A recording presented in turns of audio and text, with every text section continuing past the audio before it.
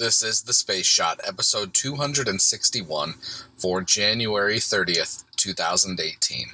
I'm John Molnix. I'm driving back to Colorado today, and I'm still on the road, so I'm actually recording outside of a gas station in Kansas. Apologies for the terrible audio. SpaceX was scheduled to launch the GovSat-1 satellite for Luxembourg today, but they stood down due to a second-stage sensor issue.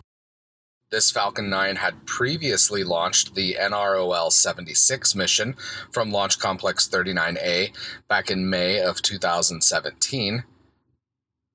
The next window for launch is tomorrow, the 31st, and SpaceX will not be recovering the first stage of this Falcon 9 due to the requirements of getting this satellite to a geostationary transfer orbit.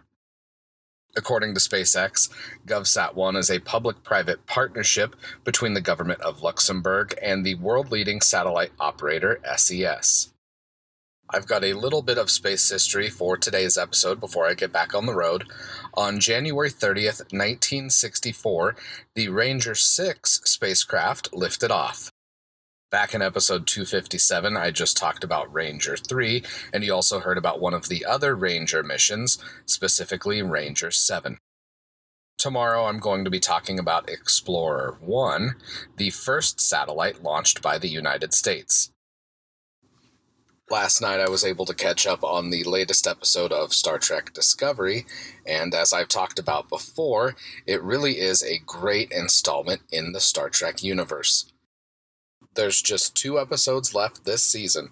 I'm excited to see the conclusion of this year's story arc. I've still got a bunch of driving ahead of me, so I am going to get back on the road now. Thanks to everyone that listens to the podcast every day. I'm John Molnix, and I'll catch you on the flip side.